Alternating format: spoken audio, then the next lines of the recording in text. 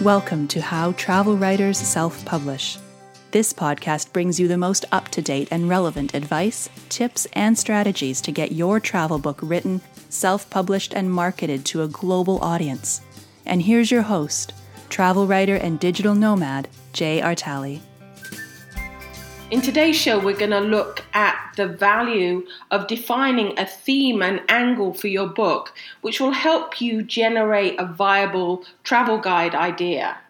And we'll also look at different brainstorming techniques and how you can use those techniques to generate book ideas. We'll also look at the role that your travel passions play in defining the scope of your book. When you're planning your travel guide, your ideas need to go through a couple of clarification steps before you're ready to start researching the competition and defining your audience. So we need to define your content niche by taking three things into consideration. The first thing is your book's angle, and then your book's theme, and then the third element to consider is the topic you're passionate about. So we're going to kick this off by looking at the difference between a theme and an angle. So your theme is broad and your angle is narrow. And the theme and angle work together to make your book stand out from generalist guidebooks and are a way of narrowing down a broad topic idea to a targeted niche. Themes and angles also let your readers know about the book's benefit and act as the hook to encourage them to buy it. If you don't have a clear idea of your theme and angle, you'll have trouble defining your descriptive statement and targeting your ideal reader. As an author, you need to ensure your book has something that other books don't, or you have to bring a different angle or passion to the topic so that it can stand up against the competition. So there's 7 different things to consider. Number 1, what aspects of your travel topic are most interesting to you? Number 2, what unique elements can you bring to your book's topic? Number 3, do you have a specific area of expertise or knowledge? Number 4, how can you approach the topic differently than other books in the marketplace? Number 5, how can you make your book unique? Number 6, what value can you bring your readers? And number 7, what benefits does your book offer your readers? When you've got a clearly defined theme and angle, you'll be able to answer every one of those 7 questions. So the next step is to look at how to define your theme. Remember, a theme is broad and it's a way of approaching your content and adding guardrails around it so that you can make decisions about what's in and out of scope of your travel guide. It'll also help you to solidify your thoughts around your content niche and to decide what type of guidebook you want to write. Here's a simple example of how you transform a generic guidebook about a destination into a guidebook with a strong central theme. Rather than writing a general guidebook about Thailand, it's been done to death, how about 30 days of island hopping in Thailand? This has narrowed down a destination to a specific period, 30 days, and particular locations, islands. And although this theme helps to define the content scope of your travel guide, it's still unclear what type of reader it will appeal to. And there's a danger this book would just get lost within the slew of other guidebooks about Thailand. And that's where your angle comes into play. When you define an angle, it narrows down your target audience and lets them know about your book's benefits. In A Writer's Guide to Nonfiction, Elizabeth Leon describes authors as anglers, aka fishermen or fisherwomen, and readers are the fish, and you want to hook them, and your book's angle is the bait. Like any good angler, you need to make sure your bait is visible so that your fish can find it. So here's a couple of possible angles based on the theme we defined earlier in the podcast.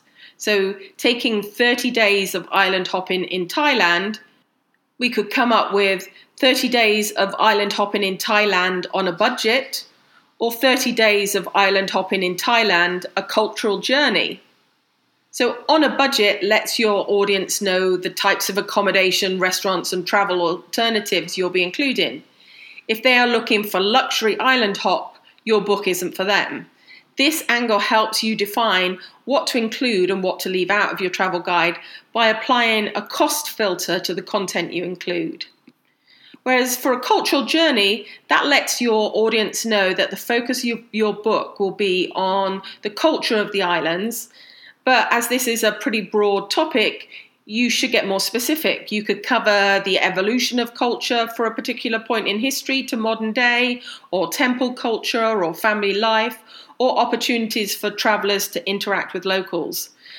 Both of these proposed angles provide an opportunity to create the parameters for your travel guide. It's evident to the reader what your content is about, and it'll be easier for you to determine what to include and what to leave out. Now let's look at the third element in this definition triangle. We're going to look at assessing your passion for your topic. Now, writing a travel guide is a time-consuming process. If you're not passionate about your topic, you're unlikely to maintain the long-term motivation required to write and publish your book. Your motivation and passion will show up in your finished product. When you're inspired, your writing will reflect that. And it's a lot more fun to write about something you feel connected to. Do you want your travel guide to be fun to write, or another arduous task in your busy life that becomes a chore? You may be able to fake enthusiasm in the short term, but will you be able to maintain it throughout the creation of your entire draft? And do you even want to? How would you prefer to spend the next 8 months? Option A, writing about a topic you're passionate about, or option B, writing about a topic you don't care about but are hoping will be a big seller. Of course, just because you're passionate about a topic doesn't mean you won't fall foul of procrastination. But you have a better chance of seeing your project through to the end if you're emotionally vested in your topic. Without this level of commitment, it's too easy to get distracted and spend more time on social media or surfing the web than actually writing. I know some writers spot a gap in the marketplace and take other people's content and rewrite it, which is called spinning, to create a book on a topic they don't really care about. But when you read those books, it's obvious. I bought some of those books during my competitive research phases, and it's evident that these authors have no passion for their topic. The writing is flat, the content doesn't seem to flow, and the structure is usually all over the place when it comes to core topic or target audience. They leave the reader unsatisfied, and all they attract are negative reviews. And once you start amassing those, you'll never get your book read. With so many topics to choose from, why write about one that doesn't inspire you? Writing is hard work, but if you choose a topic you're passionate about, you can bring your content to life. You'll thank yourself in the long run, and so will your readers. Don't waste your time on something that feels like it's sucking up time and not delivering benefits back to you. Enjoy the journey, not just the destination. With all that in mind, the identifying your passion process starts with some brainstorming to generate ideas and a filtering technique to reduce those ideas to a manageable list. As an example, let's look at how I defined the theme and angle for my Bodrum Peninsula travel guide and how I ran it through my own passion filter. When I started compiling travel information about the Bodrum Peninsula, it was for my use. I had a passion for the local area, and I only collected information about places and activities that I was interested in and discarded everything else. I amassed information about every local market, beach, historical site I could find, and had a collection of bus schedules for getting around to visit them all. Eventually, I started blogging about my discoveries, and out of that, my first travel guide was born. At first, it was intimidating getting around by public transport because my Turkish was non-existent and I didn't always know the right places to get on and off the bus. I often ended up walking for miles to find the right location I was looking for because I got off the bus at the wrong place. But that had an added benefit because I ended up stumbling upon off-the-beaten-path discoveries. So I wanted to create a travel guide to share these hidden restaurants, beaches, sites and villages with other visitors to the area.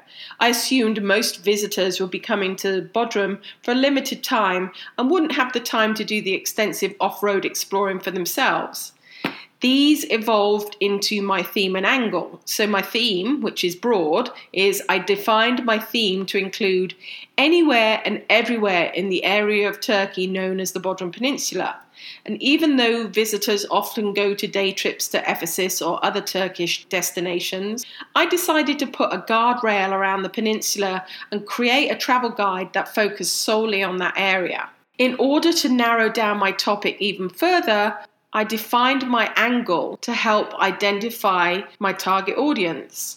I wanted to encourage visitors to get away from the tourist traps and break down the cultural barriers by exploring elements of Bodrum and Turkish life that they frequently overlook. So I settled on the off-the-beaten path as my angle. I knew that my insider's knowledge gave me a unique opportunity to share insights about the local area, and my personal interest and passion for the topic gave me the opportunity to share my travel passions with others.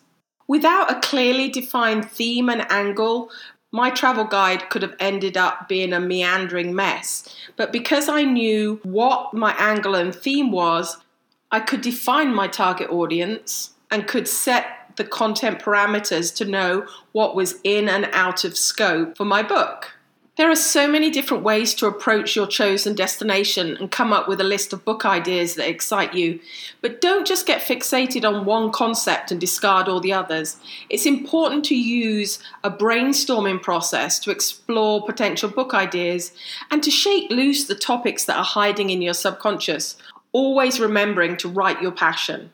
So we're at a point where you should put thoughts about writing a travel guide aside and focus on brainstorming destinations and topics you're passionate about. Which destinations move you, and how can you write about them with a specific theme and angle in mind? If you're like me, you're probably overflowing with ideas, and your challenge isn't coming up with a list, it's how to channel all of the ideas into a manageable list, a case of too many at this point and not too few. There's a variety of different brainstorming techniques you can use, so feel free to try them all to find the one that best fits your personal style, or combine a few to create a short list of ideas for your competitive research phase.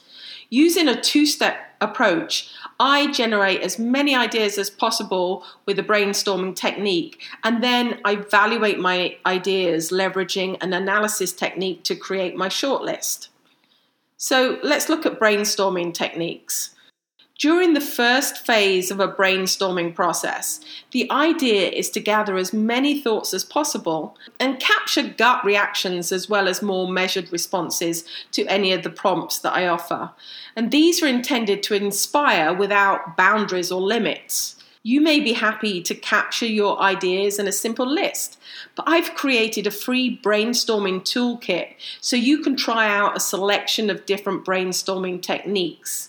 The clue is in the name, brainstorming. Let your ideas burst out onto the page. It should be a storm, not a measured and thoughtful trickle.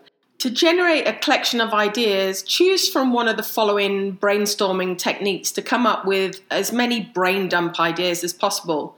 There's 4 different approaches: mind mapping, the trigger method, free writing, and list building. And when you've created your initial list, you can use one of the following evaluation techniques to look at the viability at each topic based on your subject matter expertise and your passion for the topic, which will help you create a short list of ideas. And these analysis techniques are a heat map assessment, a SWOT analysis, a pro and con comparison, and a USP analysis, which is unique selling point. If you've already got a long list of ideas and you want to condense your list, then just jump straight to one of these analysis techniques. And the goal with this brainstorming process is to get a manageable list of 3 to 5 viable travel guide ideas. When you're brainstorming your ideas, don't worry too much about how those ideas would translate into a viable book. Just take this opportunity to capture all of the ideas that are swirling around in your head, and then you can start to filter out this list by shelving your lukewarm passions and zeroing in on the topics you're most passionate and knowledgeable about. If your travel blog covers many destinations, you'll probably have a harder time determining what your travel guide should encompass. But that's why the brainstorming exercises are so important. The more thought you put into the guide at the front end, the more time and effort you'll save during the writing and editing process. Using one of the brainstorming techniques or templates I've created, start capturing your ideas. If you're not sure where to start, I've included a list of brainstorming prompts to get those creative juices flowing. So let's look at prompts related to your category. Number 1, what category of travel guides do you like using and why?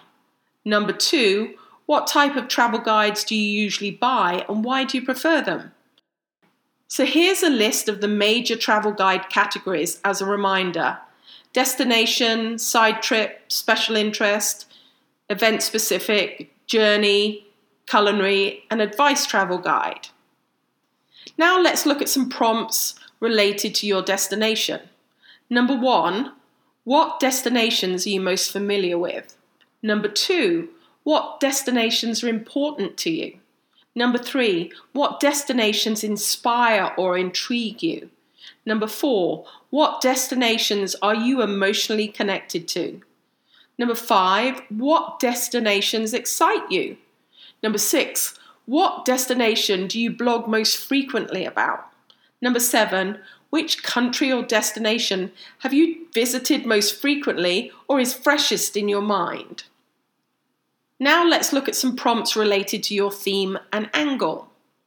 Number 1, are there specific areas of a destination that fascinate you the most? Number 2, are there topics or themes you're a subject matter expert of? Number 3, when you travel, is there a recurring theme to your photographs or writing? Number 4, what travel topics or destinations are you most inquisitive about? Number 5, what travel topics do you research before you go on a trip? Number 6, what travel questions do you ask other travelers? And number 7, what topic do you regularly blog about already? These prompts will produce more than enough ideas to get you started, and you may even be overwhelmed by how many ideas you generate. There's no limit to the number of ideas you should capture. Just keep writing them down. You'll refine them as we go. Some will fall by the wayside and others will linger for future books. Just keep trying to come up with your unique approach to a topic. The more specific you get, the more tangible the topic. A broad, generic topic will just get lost in the mass of travel guides already available on the marketplace. Guaranteed, no matter which brainstorming technique you used, you will have ended up with a list with more possibilities than are feasible. So now it's time to review your list and identify the topics you're most passionate about. It's good to keep a record of your brainstormed list. You may not want to write an entire book about these, but they may trigger ideas about chapters within another book or future blog post ideas, so we don't want to lose sight of them entirely. Now let's take your passion topics and whittle the list down to a shorter list. Travel bloggers always seem to have a lot of destinations they're passionate about. So if you're like me, your short list will still be too long at this point. So take a look at your list and choose an absolute maximum of 5 ideas for our short list, but 3 is the best. If you have too many ideas on your list, the competitive research process that we need to do next will become unwieldy. So use one of the brainstorming analysis techniques to reduce your list down to 3 to 5. So as you're reviewing your potential shortlist, just turn the ideas over in your head and let them roll off your tongue and speak them out loud. This analysis is your gut test. Do they excite you? Are you willing to spend countless hours researching and writing about this topic? Are you ready to write, rewrite, edit, cut, edit, and proofread it until the punctuation drops off the end of the page? Can you see this topic through from concept to published book? If you answered no or I don't think so to any of these questions, refer back to your brainstorm list until you latch onto a topic that thrills and excites you. Remember, if you don't give a damn about your topic, then guaranteed your readers won't either. You've been listening to the How Travel Writers Self-Publish podcast, hosted by digital nomad and travel writer Jay Artali. Visit us at www.birdsofaFeatherpress.com.